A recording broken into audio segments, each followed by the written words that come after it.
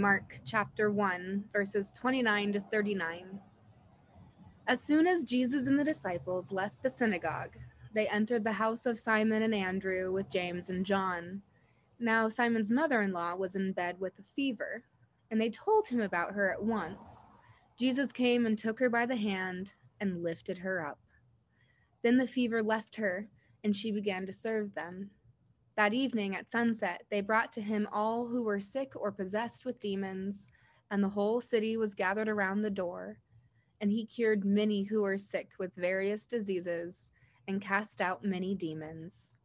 And he would not permit the demons to speak because they knew him. In the morning, while it was still very dark, Jesus got up and went out to a deserted place, and there he prayed. And Simon and his companions hunted for him. When they found him, they said to him, "Everyone is searching for you."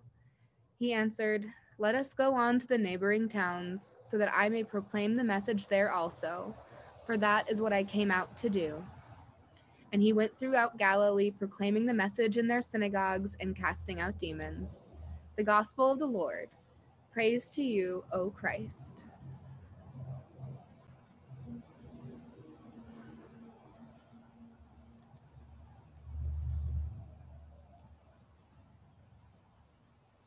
Have you not known? Have you not heard? Has it not been told you from the beginning? Have you not understood from the foundations of the earth? God has confidence in you, even if you have no idea what that confidence might entail. In our readings today, we are reminded that we have been entrusted, that God has entrusted us with a commission, with a mission. We hear the echoes of this trust in Isaiah's reminder of faith. We are reminded of this commission by Paul as he shares his experience of the gospel in his letter to the church in Corinth. And even Jesus lives out this commission in our reading from Mark as he serves and is served. Our reading from Isaiah today has a spoken poetry feel to it, with a bit of that sidewalk preacher vibe. But sometimes, maybe especially as our outreach this last year has been primarily on caring for the needs of our neighbors, maybe sometimes we need some extra reminders. Isaiah in our reading today is reminding ancient Israel that God has not forgotten them, that even in their exile, God is still their creator, is still the one who holds power in this world. And I think it's difficult for us not to experience some kind of relation to the exile of the Hebrew people and our own quarantine and isolation. I'm sitting on the patio of some colleagues to use their internet because the internet at the church was not working while they are inside sharing their own worship with their people. There are obviously very big differences on multiple levels between the Hebrew exile and our own isolation. For one, we're stuck at home or stuck on patios compared to being sent away from our homes. We're not being sent off to be slaves. This isn't part of an ethnic oppression, but rather quarantine and isolation is for the overall safety and care of our communities and neighbors and more. But even with these differences, no matter how different these situations are, as people who are struggling, we too need Isaiah's reminders.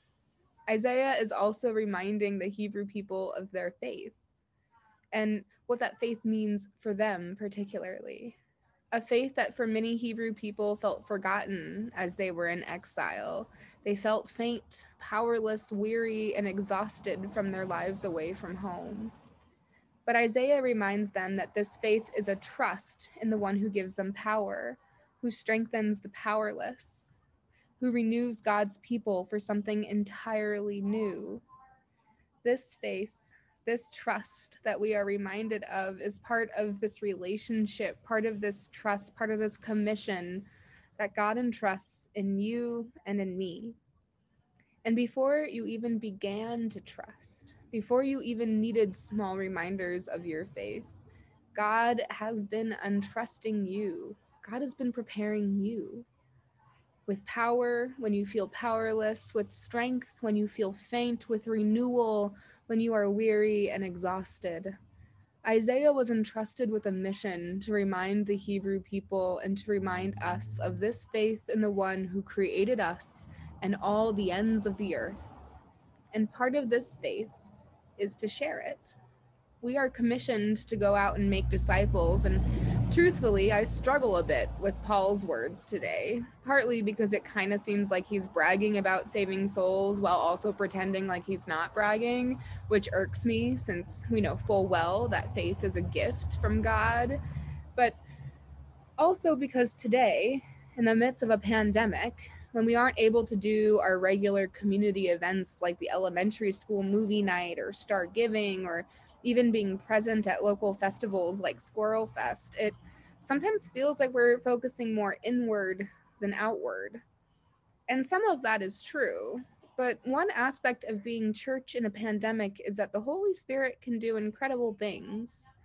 We create space for the Holy Spirit to work when we share the gospel, the good news of Jesus. And we're doing that online a lot.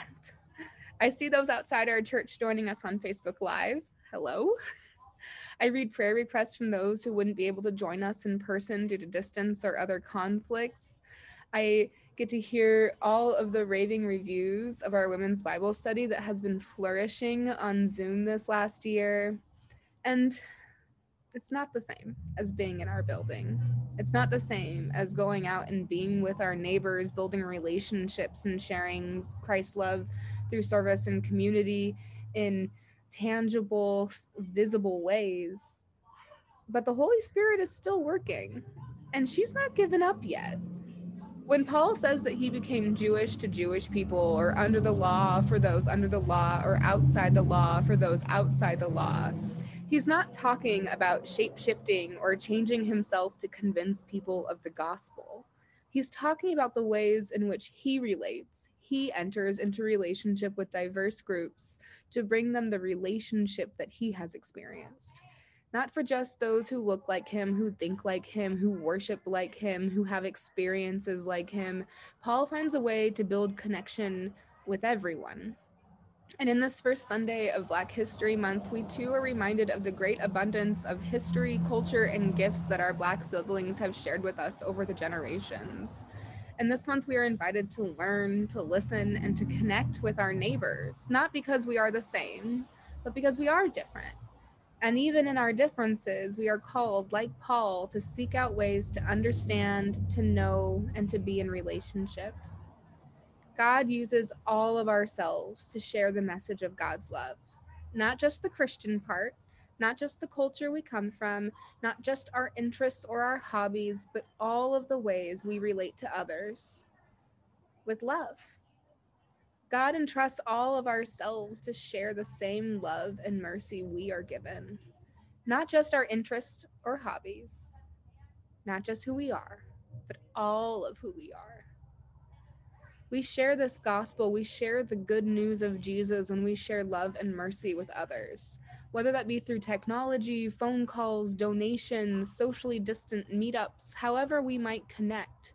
Jesus is there with us, and the Holy Spirit is busy. We are called to share this love and mercy by being in relationship with others, however those relationships might look these days. Like Paul, we are made free by the Creator who made us and all the ends of the earth, and in this freedom, we are given a trust, a commission for something more.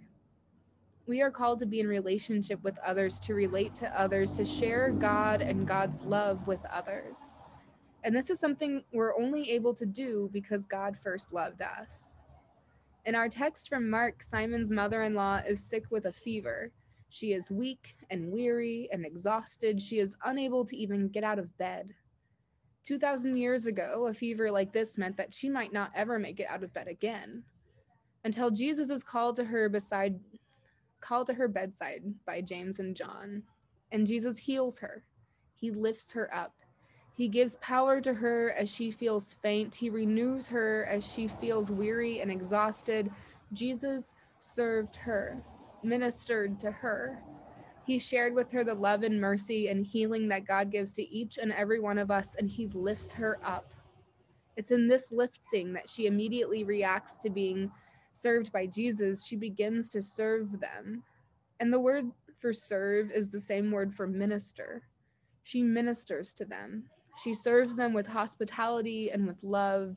Simon's mother in law responds to Jesus serving her by serving Jesus and the other disciples.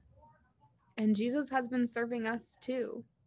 Jesus brings God's love, mercy, and healing into our lives. And as we receive this love, this mercy, this healing, as we are reminded of our faith, we are entrusted with this love so that we can love others, so that we can serve God by serving our neighbor, so that sometimes in this faith, this sharing, this service, when it feels like it's too much, like God had a bit too much confidence in us, and we worry that in our exhaustion and weariness, we can't possibly live up to what God is calling us to do. Maybe we're feeling powerless to share God's love with others, especially in the midst of a pandemic when we don't see or talk to very many people. Maybe we don't even know where to begin. And maybe we're still waiting to be healed, to be served, so that we can go and do so as well. Maybe we hear that God has confidence in us, that God trusts us, that God has given us a mission, and that maybe sounds like a ridiculous sort of notion. You're not alone. Sometimes even I wonder how I can possibly be worthy of this trust, of this commission that God gives. But Isaiah spends most of his book reminding the Hebrew people of their faith in the one who delivers them. He spends this time reminding them of this because we all need those reminders. The disciples follow Jesus and experience him healing others over and over again before they can do it themselves. And even they sometimes fail. And you see in our reading today, even that they don't totally get that Jesus isn't going to stay in one place, that he has a lot of places to go and people to meet. And Paul knows too that this is not something that he can really boast about, even though he kind of is in like a side humble brag sort of way. But it's something that God is doing through him. For us, it's God who makes us worthy. It's the Holy Spirit who strengthens us in our faith and in our lives. It's Jesus who frees us to be in this relationship, to bring us this hope. Jesus takes all of our worry, our exhaustion, our struggling, and Jesus takes it all to the cross. And in his resurrection, in his new life, Jesus frees us. Jesus sets us free so that we can be servants to all, so that we can be reminded that our God is the one who lifts us and all people. God, the creator of everything, our creator, is the one who renews us and gives us strength and trusts us with this hope, even when we struggle to trust ourselves. Jesus frees us so that we can share the gospel, the good news, so that we can be in relationship with others, no matter their faith, their culture, or anything else that may divide us. Jesus frees us to find in common our neighbor the love and mercy we have been given. And Jesus trusts us to share this love, this healing, this hope with others. This is the freedom we are given, the freedom to be healed by our God, the freedom to be served by our Lord, the freedom to become servants ourselves, to serve those in need, to serve with hospitality, to minister with love, and to serve our Lord and all of God's children. Thanks be to God. Amen.